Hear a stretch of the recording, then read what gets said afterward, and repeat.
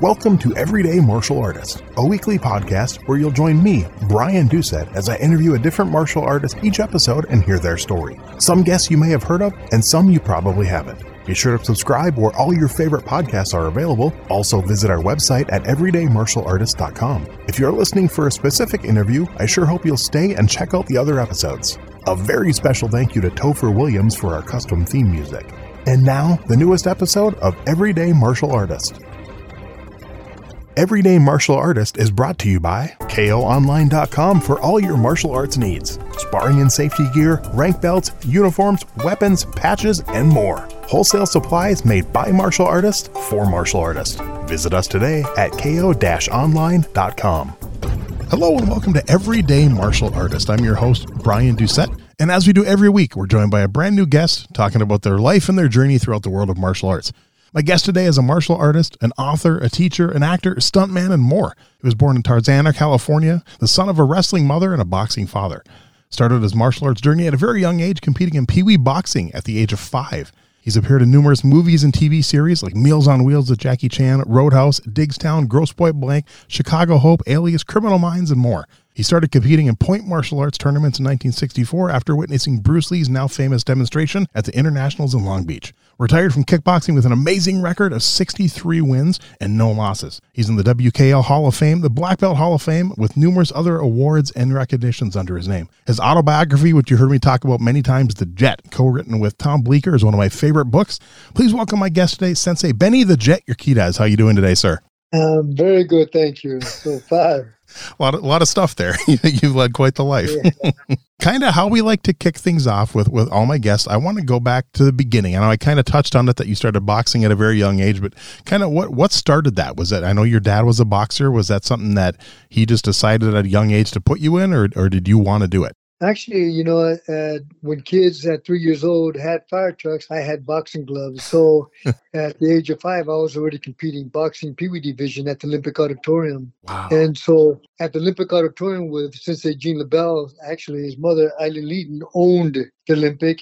My sister, Lily, she actually did roller derby. She was on the Bombers, LA Bombers there. And my mother wrestled there with Sensei Gene LaBelle. Wow. And I actually fought there and actually started, this is the first time actually I fought the Muay Thai fighter.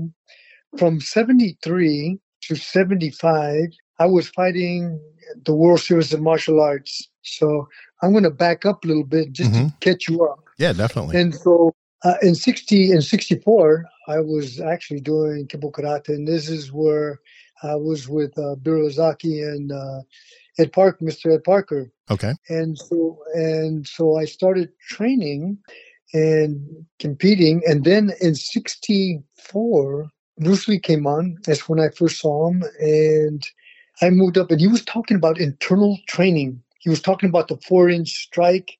And he had this one guy about 250 pounds. He had a metal plate on his chest. And Bruce had his fingers on this metal plate.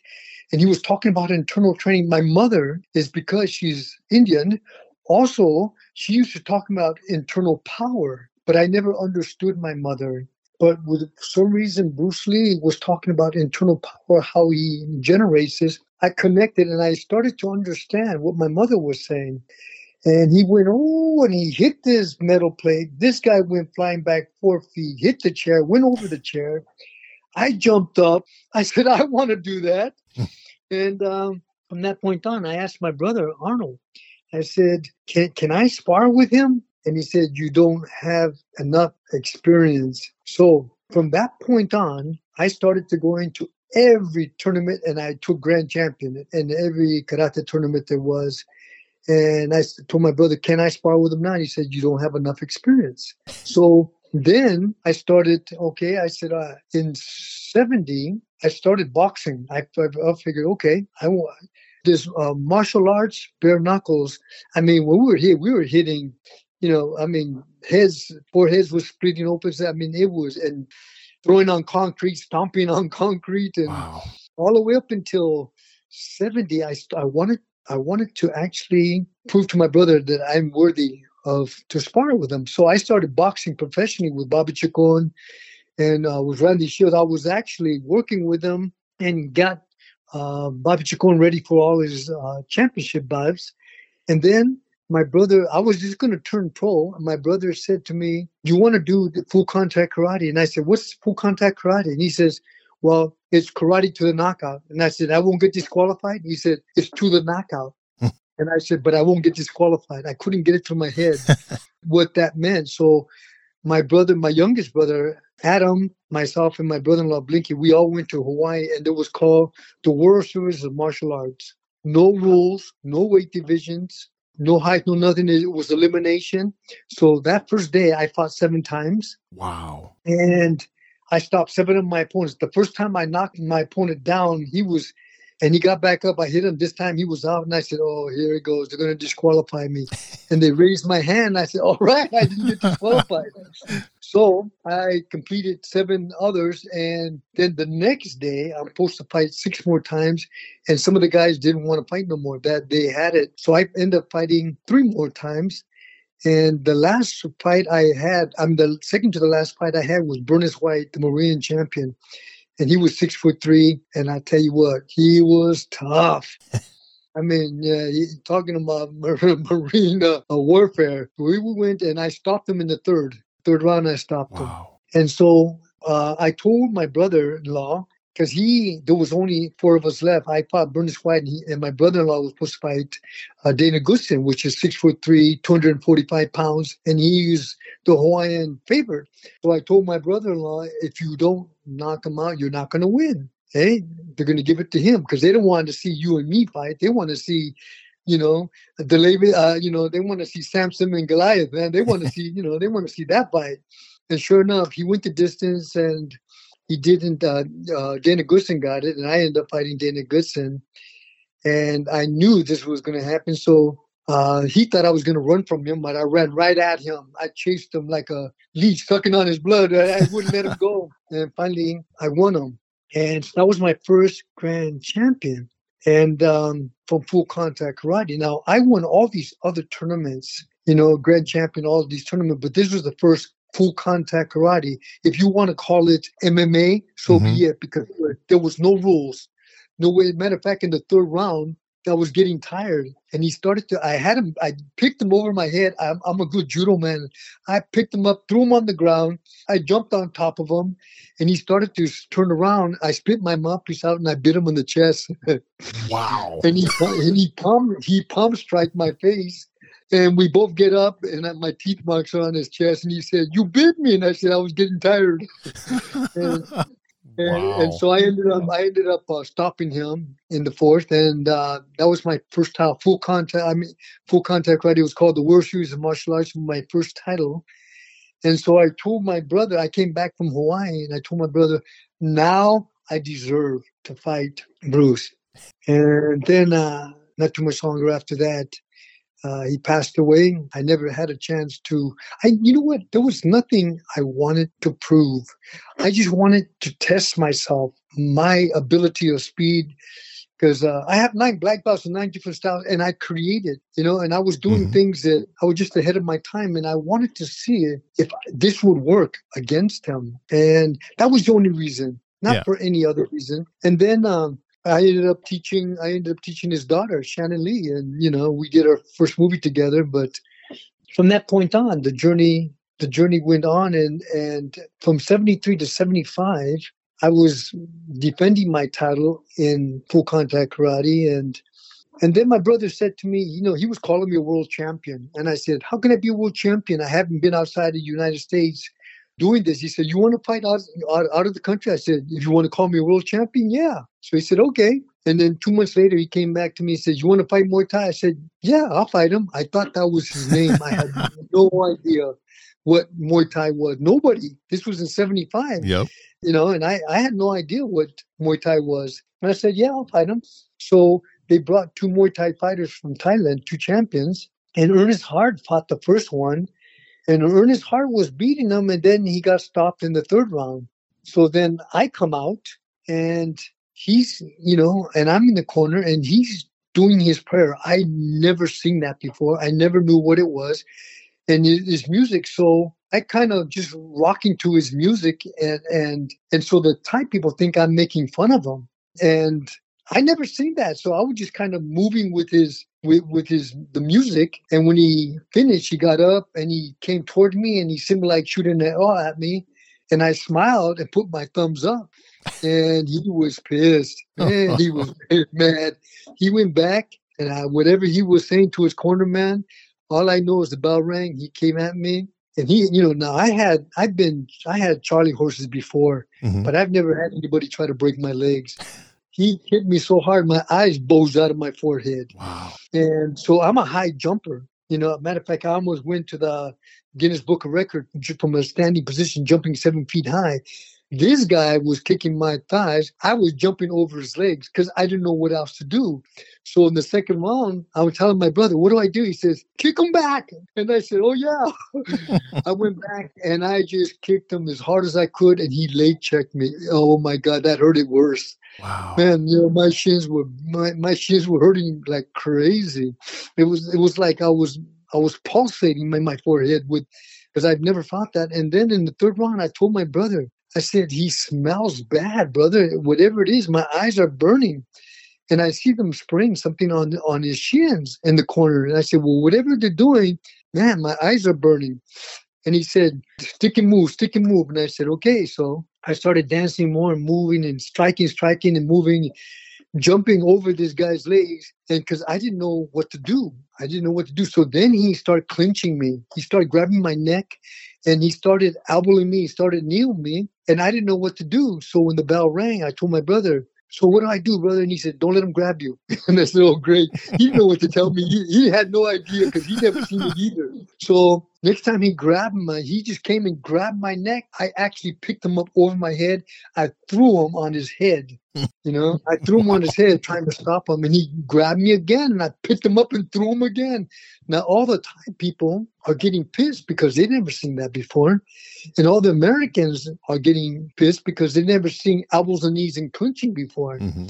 So now you got the Thais pissed. You got the Americans pissed. They're all pissed. In the ninth round, he hits, I went to sweep his leg and he kicked me. I went on my back. I jumped back up and the fight went on. See, they bet by the rounds. They don't win like who's going to win the fight. Mm-hmm. It's like who's going to win the round. So by then, Chuck Norris, all of them, they were betting and I was up winning hands down because they didn't know that elbows and knees and clinching and low kicking were points, because it was never nobody had ever seen it before. So then after that, the whole place started fighting. I mean, it's like Chuck Norris and, was like looking at the guy like, hey, pay up, man. He was up like 14 grand, whatever it was. And the Thai jumped up on the seat, went to elbow him, and Chuck Norris went back, and the fight went on. The Americans and Thais started fighting all the way up the bleachers and all the way around, like if it was a wave. Wow. All the way around the Olympic Auditorium. Helicopters came. It was crazy. And, these Thais were going outside. They were tipping cars over like a bunch of ants, man. They were just, I tell you what, man. It was the first time ever that Muay Thai was ever introduced to America. And so we ended up, they called it a draw, but by then they're just saying they called it a draw, trying to stop it. But they put my hand up and, that I won the fight that's because they still didn't know how to, give points to it. So then in Japan, they said, who's this American just beat this Thai champion? And so I got an invite with 4 others. And so we went as a 5-man team, went to Japan. And I was telling my guys, I said, hey, they're going to go right for your legs. So most of my guys got stopped. And so I was the anchor. And so Suzuki came out. They thought, I was wearing pants. And they told me I can't wear pants. And I said, well, I'm a martial artist. And they said, you can't wear pants. You have to wear shorts. I said, I'm a martial artist. I wear pants. And if I can't wear pants, I'm not going to fight. And so I picked up my pants. I said, see, I got nothing in my pants. I got no medals or nothing in my pants. I got nothing on my legs. So they're just pants. So they thought, so I started to walk off. I said, I'm not going to fight with shorts. And finally they said, okay, because they thought he was going to beat me anyways. And so we went all the way up until the fifth round. Then I knocked them out in the fifth round. Nice. And after that, it was quiet. I mean, you're talking about 17,000 people. It was a pin, and you can hear it. It was so quiet. They didn't know what to do. They didn't know how to. So I'm around putting my hands up and this and that. And then I did a backflip. And everybody, then I heard a little clapping. And I said, oh, that was eerie. And so 2 months later, they could not accept me taking their title. I was the first American to take their title, took their belt, and they were not happy campers. And 2 months later, I ended up going back, and I fought their champion that was undefeated. He came out of retirement to fight me, and I knocked him out in the fourth round. And after that, they kept on bringing champions. And after that, within the 10th champion I knocked out, they started bringing outside fighters. And the next thing on, I started being one of the Japanese. And I was the first American to be in their ceremonies and so forth. And I had the whole kimono, the whole thing. And so the rest is history. I went around the world.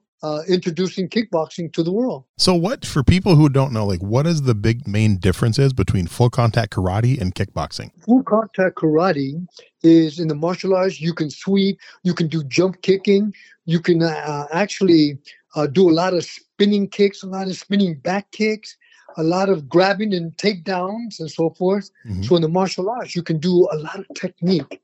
In kickboxing, I was doing all that. But kickboxing, most people would throw round kicks to the leg, like Muay Thai. They would do round kicks to the leg, round kicks to the head. They would do one reverse punch, and they would do thrust ball kicking. That's what Muay Thai or kickboxing were doing.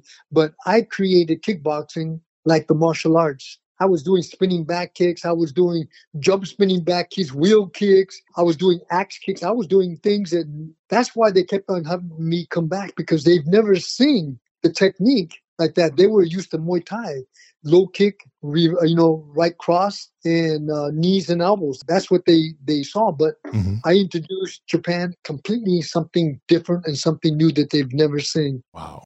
So at what point in your career did you decide that you wanted to start teaching? Did you start teaching before you retired or not till after you retired? Let me put it this way. I was at 14 years old. I had the biggest gym in the United States at 14 years old. Wow. I was I was a great teacher then. To this day, I always thought I was a better teacher than a fighter. Okay. Since I was 14, I love teaching. Fighting, I can do. Mm-hmm. I'm blessed I do that, but I love teaching.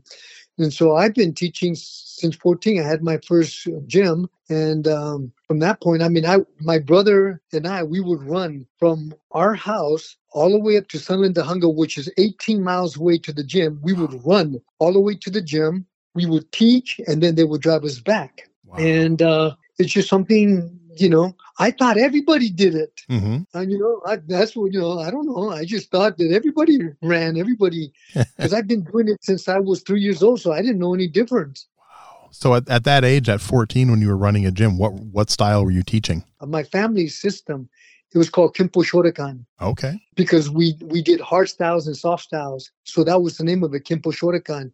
But when I opened up my gym, I call it the Samurai Dojo. And okay. I had a samurai hat for my logo. It was a samurai hat with two cat eyes.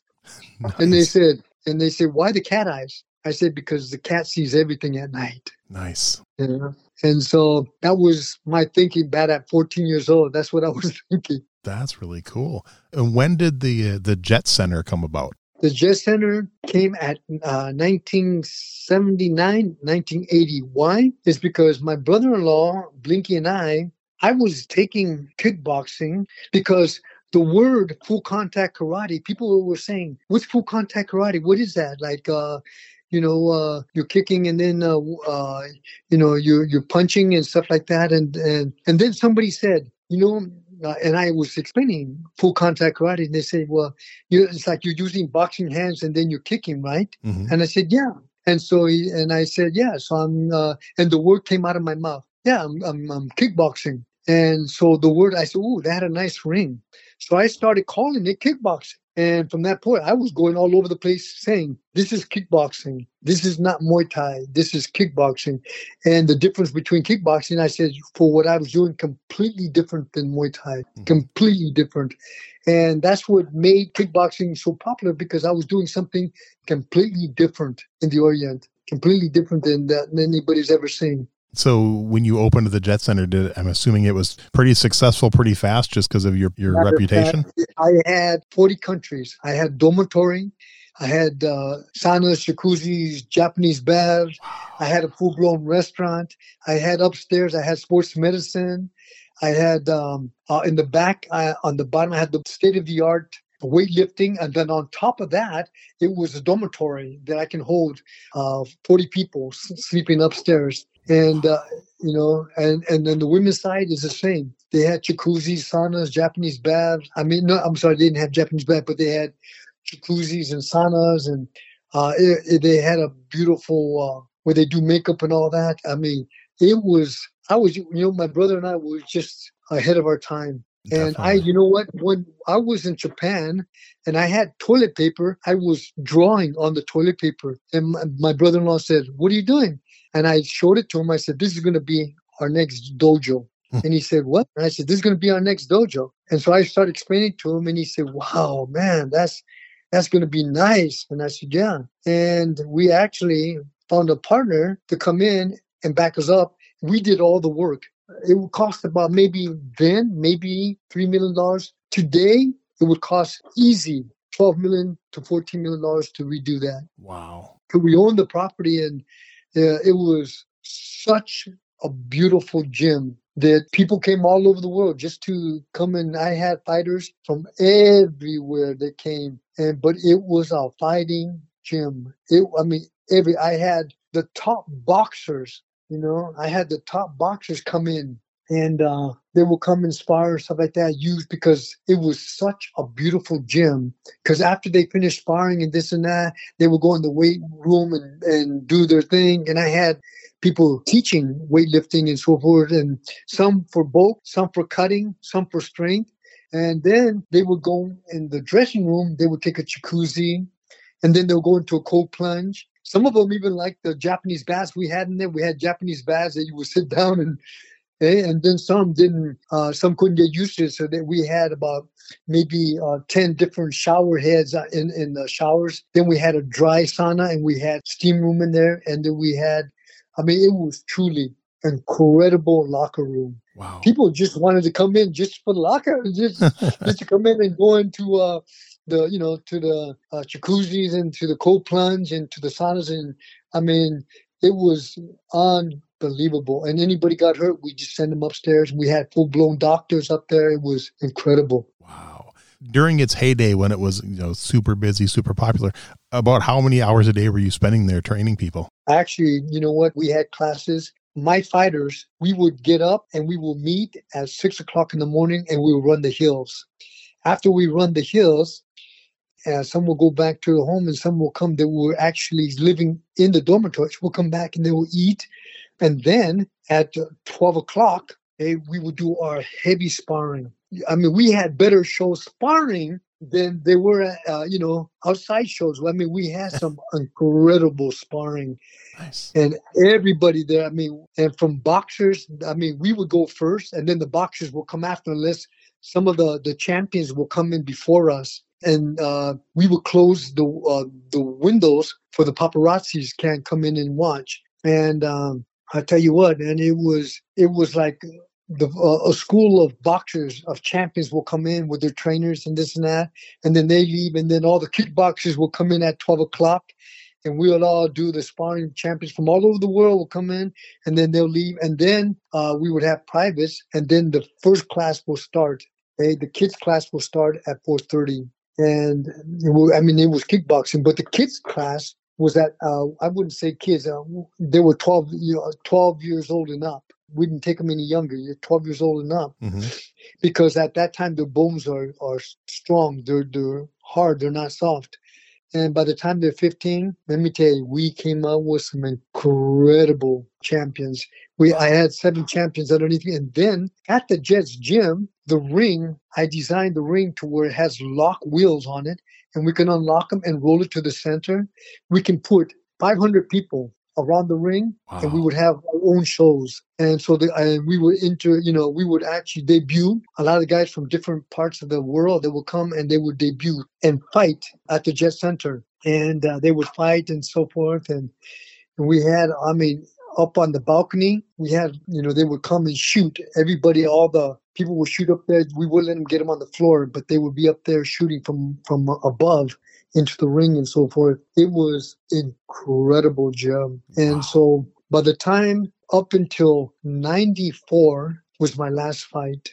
It was my last fight in 94. So my first fight was in 58. My last fight was in 95, actually. 95 was my last fight in Vegas and at the Mirage Hotel. And that was the first time the Winds ever let anybody fight there. I was the first to start it. Wow. And I was the first one there to actually start a fight at the Winds Hotel. That's cool. Yeah. So how did Hollywood start for you? How did you end up getting involved in the movies? Well, you know what? Actually, I did a movie called Down the Drain, and they asked me if I wanted to do. I had a student that was an actor, and he said, "Hey, you want to come in and see on the movie set?" I said, "Sure, I'll come and see you." So here I am.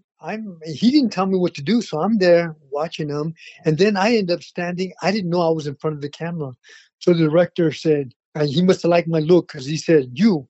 And I said, "Me?" He said, "Yes, stand over here. Matter of fact, create a fight scene with this guy." And I said, "Okay." And I didn't, so I got this guy and I was showing him different things and I created a fight scene with him.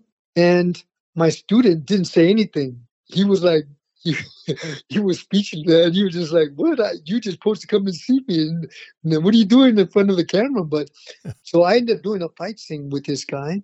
And so after the fight scene was over with and this and that, so I didn't know what to do because I'd never been on a set before. And so they said, "Okay, you have to sign here." And I signed. He says, "Your call is at 6 in the morning." I said, "What do you mean?" He says, "Yeah, you come back tomorrow at 6 in the morning." And I said, "What for?" And he said, you have to come back tomorrow morning to finish the scene. After that was over with, I told my student, "What does that mean?" He says, "Sensei, they want you to come back. You're on the movie." And I said, "What do you mean I'm in the movie?" He said, "Yeah, you're on the movie."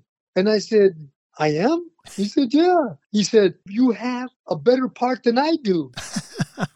And I said, "I don't know what you're talking about." But he says, "Please, Sensei, be here tomorrow at 6 o'clock. So I went over there at 6 o'clock in the morning. I had no idea what to do.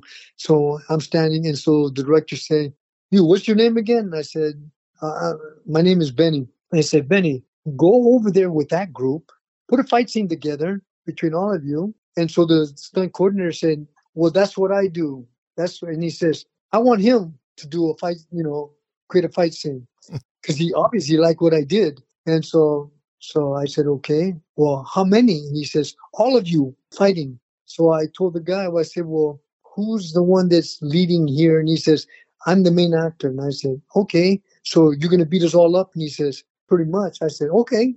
So I said, "Start with him and we'll come in like this." And I created a fight scene. That's one thing I can do, man. I'm real creative. And I created a fight scene. So we showed it to him and blew the director. He said, "Oh my God, what is your name? You come here. You know what? I want you by me. I want you here tomorrow at 6 o'clock. Be here." And he said, "After you finish this, I want you to come." I said, "Well, I got other things to do." And he said, "Forget that. And next thing I know it, I'm on the movie. It was called Down the Drain. And next thing I know it, the next one right after that, I played a drunken hobo. I played a drunken hobo. And, these robbers come and they rob a bank and they see me. I'm on the bench all drunk and they put a suitcase down and they tore $100 bill in half and gave it to me. And they said, "Don't let nobody get this bag and we'll give you the other half of this." And they was running because cops were coming. So I'm thinking, okay, what the heck? And so I didn't know what to do. So I take the suitcase and I go to these two police officers. They were eating their lunch. So I knock on the door and to tell them I got a suitcase, and they're telling me, leave, get out of here. We're eating, go. And I said, but I have, and he said, leave. So I walk, and then these other two guys see me with the suitcase. So they come to get it, and I just kick the crap out of them because I'm thinking, I want that other $100. I'm thinking there's a lot of wine going on here. I'm not going to let that one go. And finally, so that's my career. That's where I started. That's cool. So when did you start teaching celebrities? Did that happen before you got involved in the movies? Did they just start showing up at the Jet Center? No, the matter of fact, the stunt coordinator, he had me. I was connected to his hip. He didn't want me to go anywhere, but I'll tell you what, he was my mentor, and his name is Charlie Paterni. Mm-hmm. I'm sorry, not Charlie Paterni. His name was. Oh my God, I can't believe I. But anyway, he started taking me because he saw that I was such a good teacher that I can teach. And he said, "How long have you been doing picture fighting?" And I said, "For a while." And I never did in my life, man. But I said, "For a while." But I mean, I've been teaching the martial arts, but I've never. He called it picture fighting to me. I was thinking of doing demonstrations. That's all I was doing is creating stuff for demonstrations, live demonstrations, but he called it stunt work. And then they asked me, "Can you fall off that building?" And I said, "Sure." And I said, "What would I fall off on?" He said, "Can you fall into that airbag?" And I said, "Sure." And this was like 5 stories up. And I went up there and I looked. So I said, "How do you want me to fall?" He said, "Well, you're going to be running, you're going to get shot, and you're going to fall, and you need to move your hands so we can see that you're not a dummy, you're a live person. And when you hit the ground, just turn and hit the bag on your back." I said, "Okay." So I looked down and I put it in my head. That's what I'm going to do. First take, boom, no problem. And then they said, "Can you do it again?" I said, "Sure." And they changed the cameras with speeds and stuff like that. Went up there, boom. Hey, I was the one take kid. Boom, just like that. And that's how I started. As he wouldn't let me go. He just wanted, and he took me to movie with him because I was a great teacher and I learned very quickly. And he was mentoring me, teaching me how to do picture fighting, which I said, "Okay, I can do that." He said, "Can you do that?" "Sure, I can do that." And there's not one thing that I couldn't. The only thing that I forgot the bridge that I was on, but he says, "Can you hit that water?" He said, "The water is going to be pretty hard," but he says, "You need to take a flip and then land in your feet on that water, because if you don't hit with your feet and lock your legs," he said, "you can get pretty hurt." He said, "Can you do it?" I said, "Sure." And sure enough, boom, and they threw me off the bridge, and I had my hands waving this, and I did a flip, locked my legs. I went down, but about maybe 10 feet, my legs went forward, and I ended up flipping. And so I tweaked my back a little bit, and I got out. And they, everybody's clapping and this and that. They said, "That was great. That was great." This and that. They said, "You know what? We have to change the cameras and the film and this and that. Can you do it one more time?" I said, "Sure." But my back was hurting though. I mean, I didn't want to tell them nothing. So I did it again. But the second time I did it, I landed perfect. Nice. My whole body was straight and I went straight down. So after that, I said, "I'm not doing that one no more."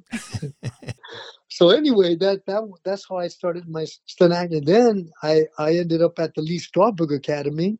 They were looking, the Lee Strasberg Academy, all acting. They never had any kind of, they already had about 300 stunt guys coming in, and because they wanted to teach stunt work as acting. So they called me, they heard about me, and they called me. So I went in, and Lee Strasberg already passed away. So Dave Strasberg, which is his son, took over and said, "Have you ever did picture fight?" I said, "Sure, I did a couple of pictures, this and that." He said, "Do you know how to teach stunt work?" I said, "Absolutely."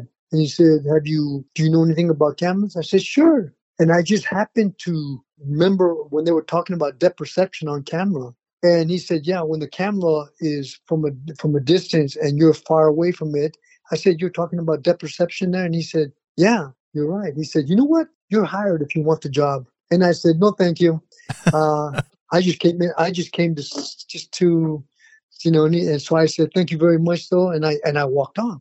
So the secretary came running after me. I went outside the Strasbourg Academy. I went outside and he says, please, can you reconsider? Dave really likes you and so forth. And I said, I'm not interested. Thank you. And then he says, here's his card. Please. They called me the next day.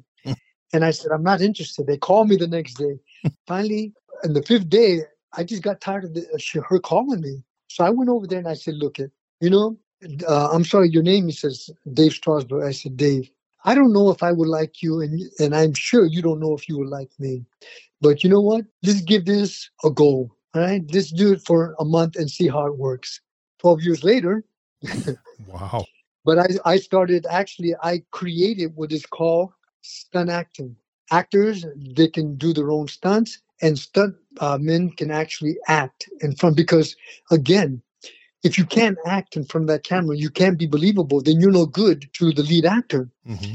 And if the actor cannot do little falls, because then they can't cut into it. So I was teaching the actors how to do rolls and falling and stuff like that, just basic stuff. But like fire burns and high dives and car hits, I wouldn't let them do that, but I would let them do like going over a couch, going over a table.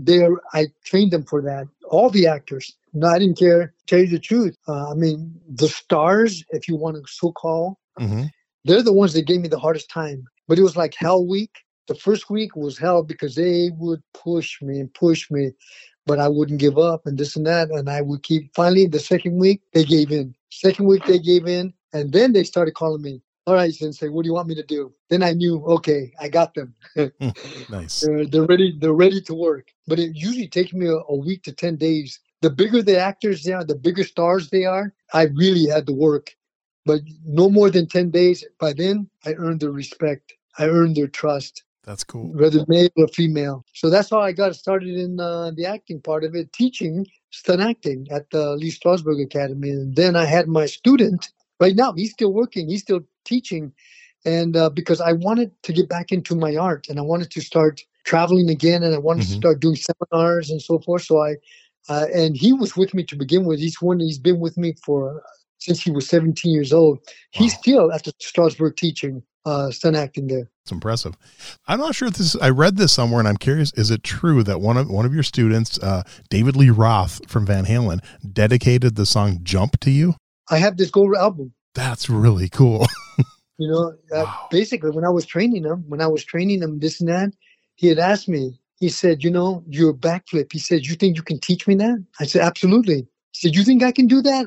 I said, absolutely. So when I was training him this and that, I taught him how to backflip and so forth. But it wasn't, I wasn't comfortable of him doing a backflip on concrete. Right. And so I said, we need to put something on there. And so he did a backflip, but he landed on his toes and his knees. And he said, no. I said, you know what? We're going to do something else. And he said, no, I want to do a backflip, Sensei.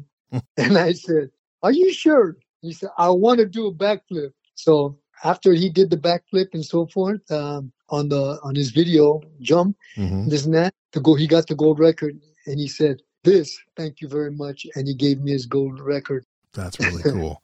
One of the movies I want to ask you about, because it's one of my favorite movies of all time, is Grosse Pointe Blank. You got to fight one of your students in it, which is one of my favorite fight scenes in the hallway of the high school with you and John Cusack. Just talk a little bit about that, because that had to have been fun. Actually, when John was very young, he did his first movie, Saying Anything. Yep, I remember that. When he was like 17, 18 years old, somewhere around there. So I started training with him, and him and the other actor, we started, and he wanted to work. He wanted to do some action. So I started teaching him and so forth, and then he got to the point where he started to get really good. Mm-hmm. And I mean, he's 6 foot, he's 6'4", 6'5", and and for him to be doing spin kicks, he said, I want to do the spin kicks. I said, John, your legs, man, come up to my chest. I said, and he said, no, since I said, okay. I said, we're going to do that. Make it happen. So I started training with him every day, working. And then he got to the point where I would bring the other guys in, and I would tell him, I want you to hit him but stay away from his face. And our son, Johnny, would just load up on these guys. And this guy would look at me and say, hey, I'm going to go hard, man. If you keep that up, and Johnny's saying, go hard. And I said, oh, dude, here it goes. And they came after Johnny, and Johnny just knocked him out. Wow. And I said, holy shit. And I said, okay. In that case, I said, Johnny, hey, this is supposed to be sparring. He said, well, look at him. He came after me and this. And I said, well, you're right. Okay. And then I got him up and I said, what's wrong with you? He said, he started hitting me hard, Sensei. And I said, so why did you go after him like that? And he said, because, man, he was spooking me out. And he said, I just chased him, man, And he said, man, they said, no, I'm looking up at the ceiling like, what the heck happened? So I started bringing guys coming in. I had good students who will come in and work with him, kicking and punching. But you know what? Johnny was saying, don't tell him not to hit me, Sensei. Don't tell him not to. And so I would work with him. And so I put on the headgear. I'm not going to hit your face if you don't put on your headgear. And I would hit him, but I wouldn't hit him to jar him, but I would let him know that, hey, you've been hit. You don't move your head, you're going to get hit. Mm-hmm. But he started getting really good. He started really getting good.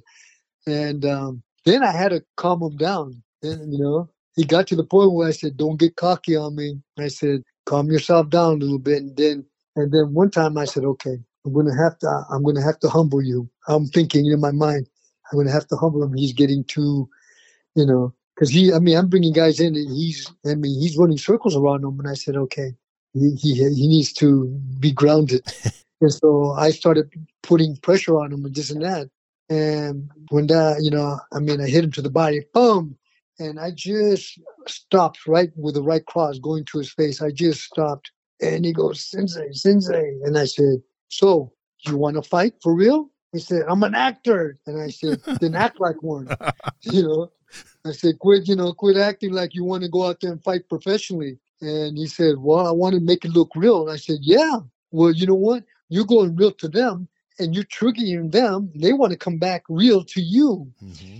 But I tell you what, we had a blast. And I made no bones about, I made no bones about when we do this film, I said, how do you want it? He says, I want it real, Sensei. I said, okay, we can go real, but just remember one thing. I have good control to your face. I will hit your face, but it with control. And I said, do you believe that? And he said, yeah, Sensei, I believe that. He said, so I can go to your face? He says, absolutely, Sensei. You know what? I trust you. I trust you and this and that. And let me tell you, man, he was hitting me. He hit me so hard with a side kick, kicked me on top of my chest. My feet came from under me. My head hit the concrete from behind me. And he said, oh, Sensei, are you okay? And I said, hey, I can take a shot. He said, all right, Sensei. I said, let's go again. Man, let me tell you, I had to put some ice on my back of my head from hitting that concrete. But I tell you what, when he hit me one time with a side kick, I went into the lockers. And man, when I got off those lockers, the numbers on the combination. Yeah. I had those numbers on my back. Wow. Let me tell you, man, he kicked me so hard they embedded in my back. I said, oh my God. But hey, we had a blast.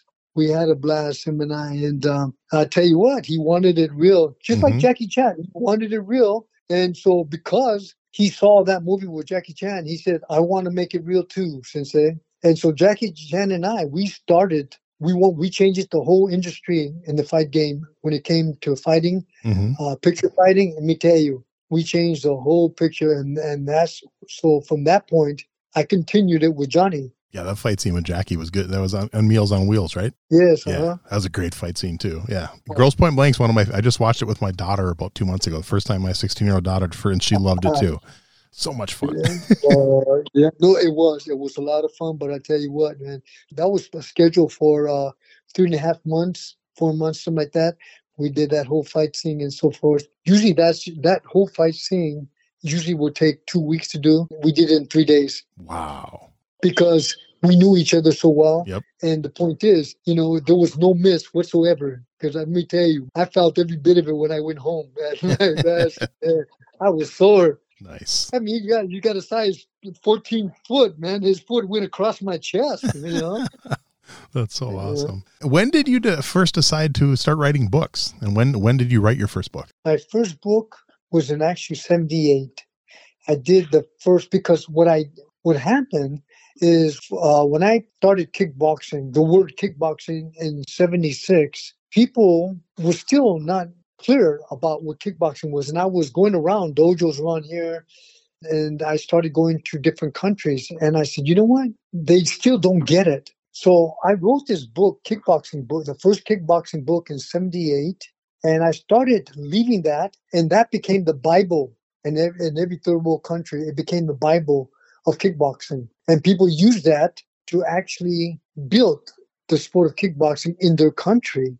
And so I built the Jet Center in 80. We start in 79. My brother-in-law and I said, we're gonna find a building to build on this toilet paper. We're gonna build this gym on that I had on toilet paper. I said, we're gonna build this gym. And sure enough, within a short amount of time, we found the building. It was a big bowling alley. Oh, wow. And we found the building and so forth. And Blinky and I looked at it and we said, this is the dojo. This is the gym. And so in that, so we kept on thinking, so what are we going to call this dojo? Did you know that we found out who owned the building? And, you know, in 3 days, we closed escrow. In 3 days. Unheard of. Wow. Unheard of. But we closed it in 3 days. We owned that property. And the idea was, what do we call this dojo? What do we call it? And so our partner, you know, Jan Surchuk, he's a builder. And he said, man, you know, this is going to be, man, one hell of a center. And I said, yes, just call it Benny's Center. And Blinky said, just call it the Jets Gym. And I said, no. And then he said, Jan said, just call it the Jet Center. So it became Benny the Jet Center. That's awesome. And then created the logo. And the logo was the hard part is creating the logo. If you really look at my logo, it has such a lot of meaning. If you ever looked at my logo, it took us a while in my mind. You know, I went up in the mountains and I had this vision. And by the time I came home, I didn't go and get paper, man. I got toilet paper just to keep it real. I got toilet paper and I started doodling on this toilet paper, and I came up with the logo. And my logo is known all over the world. Every third world country is my logo. So I wrote the book, and when I wrote that book, I put the logo on it and took that logo in the book, and it became, like I said, the Bible, you know, of everybody, of kickboxing in every third world country. Everybody used that to build the sport of kickboxing in their country. Nice. So I built the Jet Center. We built the Jet Center, Blinky and I and Jan built the Jet Center to have a home base where people come around the world, and they will come there to learn the sport of kickboxing and take it back to their country. That's cool. So I want you to think back when you were 14 years old and you had your first dojo, and all the way through now. You're still teaching, you still do seminars, you still do online training. What do you think has changed the most about your teaching style over the years? You know, back then, I created kickboxing to be a way of life. And a way of life is the I am concept, to where I can turn you inside out and mirror your truth. And your truth, we all hide until you're threatened. If I threaten you, everything you hide, in your mind, in your heart, in your soul, will come forward. Only when you're threatened, all that emotion will come up. And what comes up, fear. And what follows fear, anger. What follows anger, frustration. What follows frustration, anxieties. These are the emotions that we walk around in, that we hide very well. Because my father would tell me, you don't cry, you don't show that you're afraid, you don't show you're scared, you don't show that you're hurt, because people take advantage of you. So now I'm learning this when I'm 5 years old. So I never showed. And most fathers want their kids to be tough, want them to be strong, prepare them for life.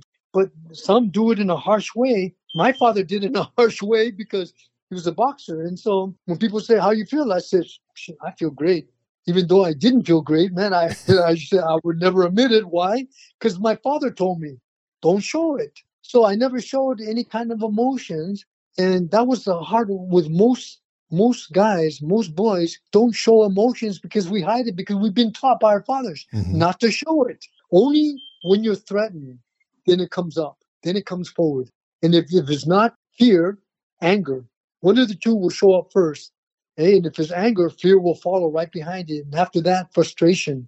And then if you go to anxieties, man, that means, hey, I can't move. I can't think. I can't, And I said, well, you're a black belt. Why did you stop? He says, I froze. I just froze. So I realized I wanted to open up a Jet Center to mirror people's truth. And in the Jet Center, everybody in there, when you came in there, believe me, you felt a threat. You felt. Because everybody, we had so many fighters from different countries in the dormitory will come out, and at 12 o'clock, they will be drooling to see who will come in. Like they put their hand, oh, Sensei, I'll spar with them. Sensei, I say, guys, calm down, get your act together. But it was that kind of a gym that people in there, if you know what, you had no time for emotions in there. That's why we had so many champions in there and so many champions came out of there because, again, I would teach them not to, not show emotions. I taught them 80% mental is focus. 20% of it is physical, which you're going to do anyways. And 99.9% of the rest of that is internal, which is emotional, that you do not add emotions to that 8% focus. So at 6 o'clock in the morning, when the sun was coming up, we would be running up in the mountains and I would be talking to them. This is where your energy, your gifts come from, your maker and whoever you call your maker. And I said, this is not about religion. This is about your belief system. And we would be running the hills and I would be talking to them, programming them as we were running. And when we get back, we go back to the gym, we take showers, we eat a little something. And then at 12 o'clock, I would program them. Here, you will not show no emotion whatsoever. This, you will look in his eyes and you'll reach in through his eyes and you'll grab his heart. And when you grab his heart, do not let go. That's how you win your fight. Do not show emotions, but you look in his eyes and you reach deep. So I was actually programming him. I don't know if you want to call it hypnotizing or what, but let me tell you, I had them, yes, sensei, yes, sensei. Let me tell you, man, they went out there and they battled. I had people from around. They will come up on our balcony and they'll get their food from the restaurant and they'll come up on the balconies. We had chairs and tables there. They will watch everybody spar. I'm talking about professional boxers. I was talking about professional kickboxers, professional karate. I mean, everybody. And it was a professional gym. And people would love to come. You know what? We can only get so many people up there. And people will get there, be waiting. And they will be calling in for their lunch so they can get their lunch and grab it and run upstairs and grab a table to watch. Wow. It was that kind of a gym. And the good part about it was live, it was action, but I would train all my guys there emotionally. Do not involve emotions. Do not involve emotions. This is focus. What do you want? Look into their eyes, reach, tap in, go into a deeper. And then at 6 o'clock at night when the sun came down, I would teach everybody and they would all meditate. And I would teach them in meditation, how to create a workshop where their power comes from and how to reach down and grab that power when they need it and so forth, and how to heal their wounds. And man, let me tell you, so we trained 3 times a day, 6 in the morning, 12 o'clock in the afternoon, and 6 at night. Those were the 3 most powerful times of the day. When the sun came up, there was energy coming up. Right when the sun was over your head, Father, Son to Mother Earth, we were in the center, sparring with that energy going right through our vertebrae, from the crown of our head to our feet. That energy was blasting.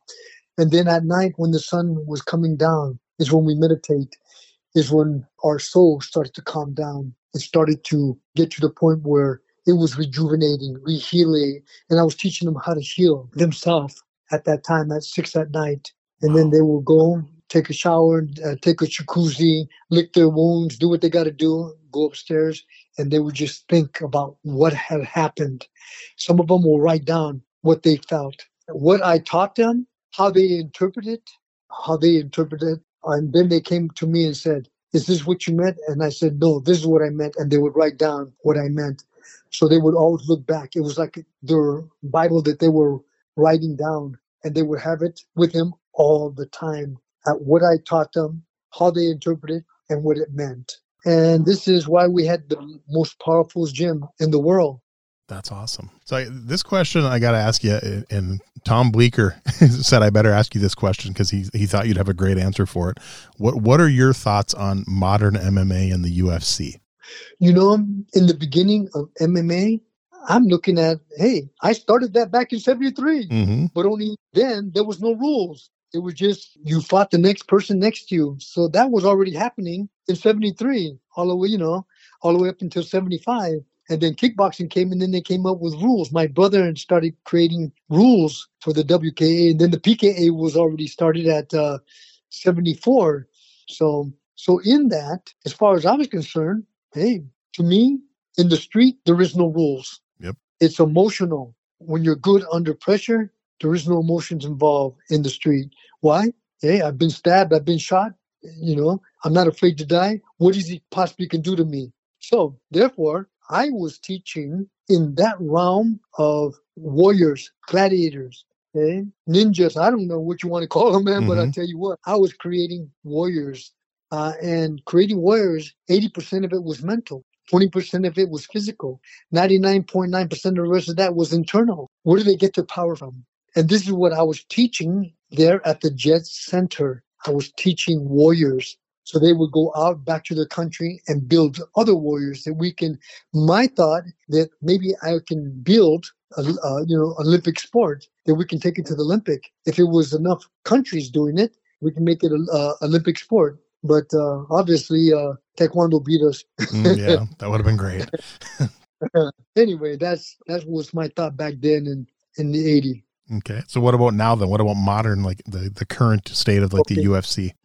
Okay. So as far as the current right now, in the beginning, when they started, the word mixed martial arts, MMA, started by 75 when that was my last fight. And after that, there was nobody else to keep up kickboxing, keep it going in a long way. So they started with this MMA. They started calling MMA from 76 all the way up to 2000. And then cage fighting started really taking effect. It really started taking effect. And so in there was still great technique, round kick, hook kicks, they were doing a lot of beautiful techniques. And then in 2005, the techniques started dissipating. And then in 2010, then for some reason, the technique started going away. Then I started seeing less technique, more, one punch, tackle, take it down, ground and pound. And nobody can see that. So there was less people that were doing technique. They were afraid to do techniques because they were afraid to get grabbed and get going to the ground because they didn't know. So they started doing a little bit, just enough how to grapple, just enough to get in there and throw enough to get out of the way. And then some of the ground fighters started getting up and learning how to do some striking, just enough so they can strike and then go into the ground. And so it got to the point where they were saying, hey, they came to me and said, can you get some of these guys to stand up? Because when they go to the ground, people are paying good money to see the fight. But on the ground, they're looking up at the monitor. They're looking at the monitor because they can't see the fight on the ground. And we're losing front row seats. So they say, can you get them up on their feet to do more stand-up and stuff? And that's the problem. They started losing the technique because they were afraid to get tackled and go to the ground. And then they get tired out, and then they get arm barred or choked out or leg lock or whatever. And so now you got strikers who are afraid to really strike and let go because they didn't want to get grabbed and go to the ground because they didn't know what to do. So when 2000 came, everybody was doing just enough to go to the ground, just enough. And then the ground fighting was just enough to striking on top. But they lost the technique. They lost the Bushido way. And it became a tough man contest. Now you got a lot of these bouncers saying, shoot, man, if I hit them one time, man, they'll be talking to their ancestors, man, you know what? I'm too strong. But, that only happened, for a little bit. Maybe they got away with it for a couple of fights. And then after that, they got tackled, went to the ground and got choked out or armbarred or whatever. But they lost all the technique. So anyway, I think that's why it looks the way it looks. It doesn't really look a technical fight, and hopefully they will get some good warriors that will go back and bring the stand-up again. I hope so. That's what most of the promoters are looking for, is to get stand-up fighters that are really good and not afraid to go to the ground and scramble and get right back up on their feet instead of staying on the ground. If you can't submission your opponent, within 30 seconds, scramble, get back up on your feet, start up, stand, striking again. And that's what the promoters are saying. I'll give you 10,000 more if you can stop your opponent standing. I'll give you 15,000 more if you can stand up and stop your opponent standing. Nice. And they're giving them incentives to stand up, but because nobody can see it on the ground. Mm-hmm. That makes sense. Makes perfect sense. All right. I got a few questions left here. I got this one. In all your years of martial arts, going back to, 5 years old, boxing, through everything you're doing today, is there one philosophy you've learned that just stands at the top of your list? It's really important to you. When it really comes down to it, as far as I'm concerned, if it's 80% mental, then it's all about the I am concept of what you tell yourself and your belief system. Really is the art of war, is the I am concept. What do you tell yourself?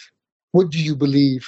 And if you don't have a strong belief system and you're not able to convince yourself, they'll never work. And to me, of all of that, that's internal power, internal training. Nice. Great answer. All right. This one, kind of a fun question. You've met and trained with so many people and you're friends with so many amazing martial artists. Who are like 3 or 4 names you would put on your personal Mount Rushmore of martial arts?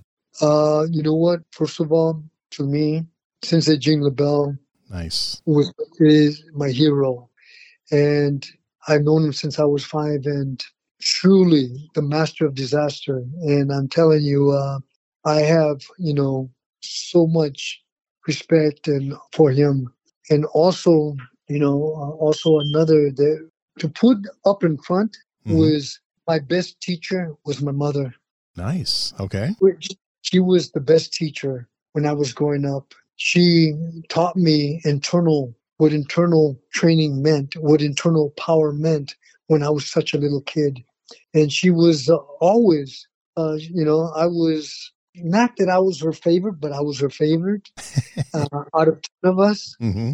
And she loved Duvall, but for some reason, she seemed to really, she used to tell me, you're special. And I said, well, all my brothers and sisters are special. She said, no, they are, but you're special. And you're going to do something special out there. And my mother always used to teach me a lot of internal understanding. And some of it I didn't understand, but I tell you what, she was my first teacher and my first hero that truly. And after that, my brother Arnold, nice. He was a great teacher, but you know what? He taught me more external, physical.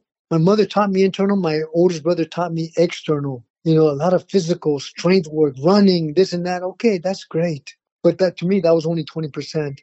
And then when I started with Sensei Bill Rozaki, he was also external, but kind of a little bit internal, but more external than anything like my brother Arnold was external. Jump kicking, this and that, faster, stronger. Okay, that was great. And then when I met Mr. Parker, Mr. Parker in 64, 65, he was teaching me internal training like my mother. And half the time I would go and tell my mom, what does this mean? Mr. Parker told me this. What does this mean, Mom? And she would tell me. And then I'll go and tell Mr. Parker, my mother told me this. What does that mean? Because they were both talking internal training and that kind of a power. So I realized truly the power is internal, not external. It's internal, your belief system. And so between my mother, Hirazaki, and when I met Mr. Parker, was a lot of philosophy. It took me around the world, showing me different things. But when I had a chance to watch Bruce Lee, I watched Bruce Lee first in 64 when he first did a demonstration, and he was talking about internal power. I never understood what my mother was talking about internal power until he started explaining. And he had this guy, 245 pounds, with a metal plate on his chest and a chair 4 feet behind him. And he had his fingers on this metal plate talking about internal training, how he gathers up this power internally and this and that. And he went, ooh, and he hit the plate. This guy went flying back 4 feet, went over a chair. I jumped up. I said, I want to do that. And so with all that, I realized that he gave me the inspiration because I wanted to spar with him so bad. Mm-hmm.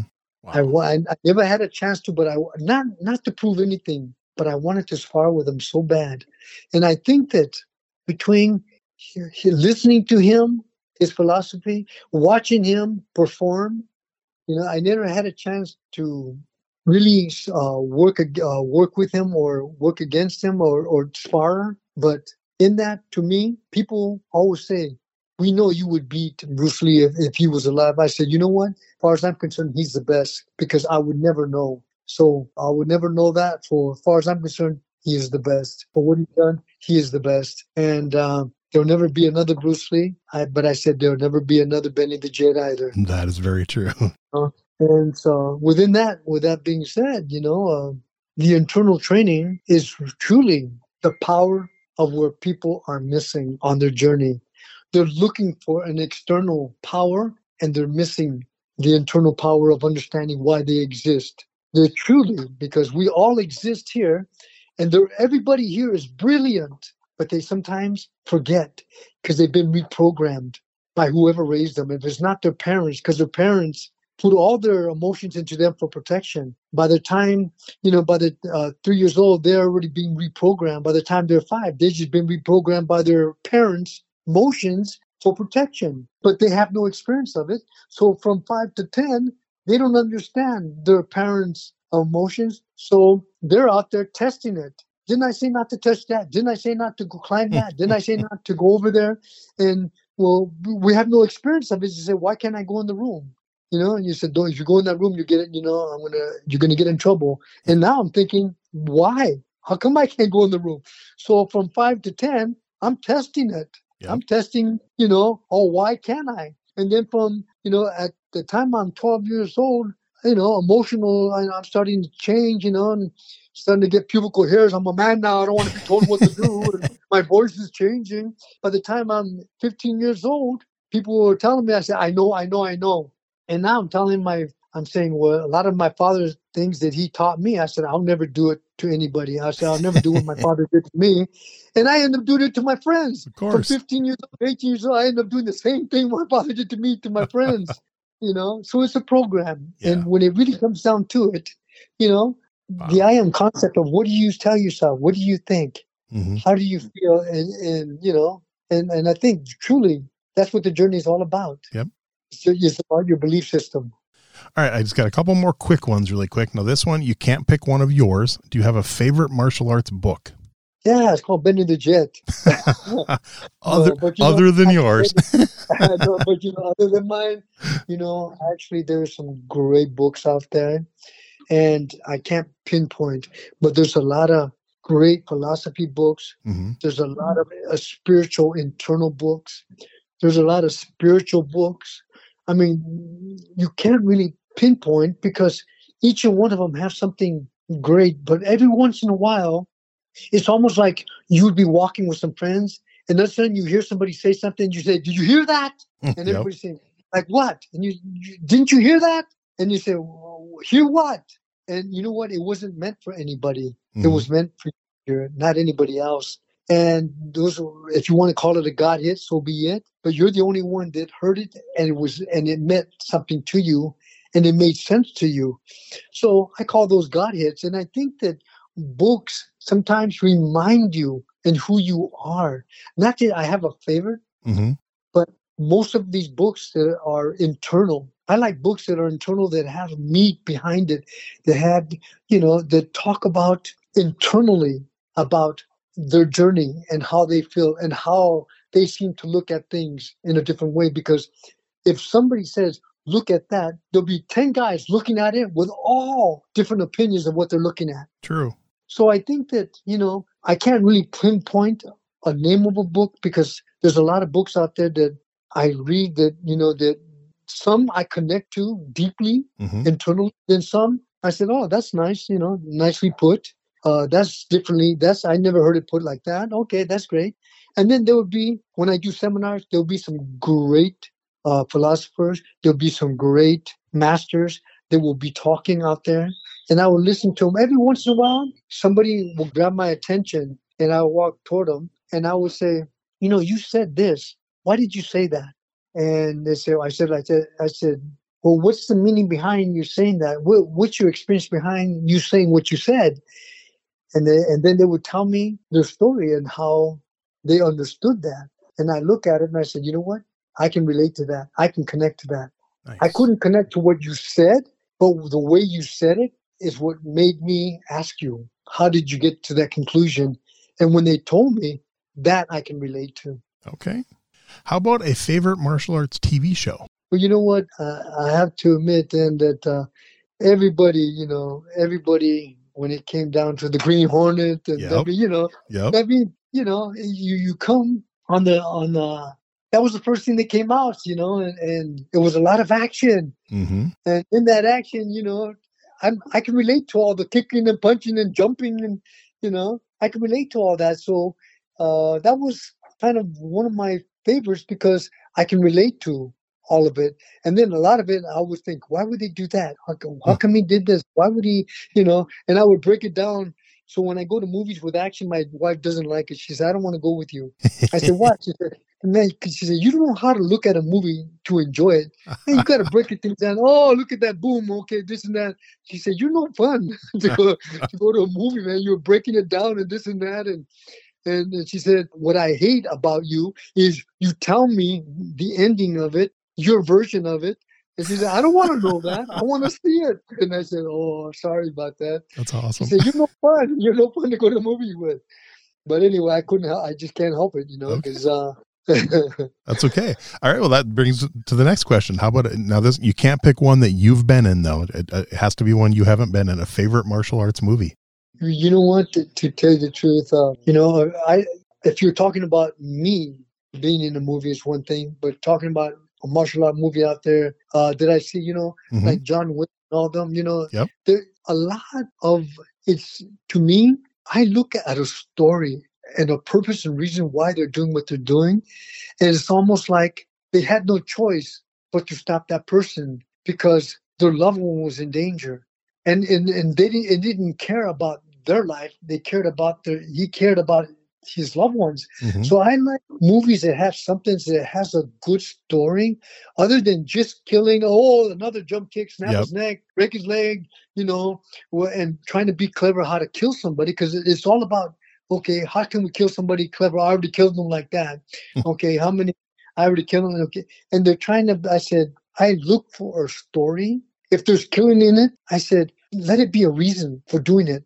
Let it be a reason for a protection, for an understanding that it will be a lesson for the next generation, for something that somebody else will learn. Their kids, their grandchildren, and so forth will learn something from it. And I'm always looking for something with a good story that people look at it and will walk away and say, wow, man, I can relate to that. So I look for movies that have a deep something with a good story. And the action, I look at and I said, well, there's a reason why. I can see why he did what he did. Mm-hmm. I can see why he stopped that person.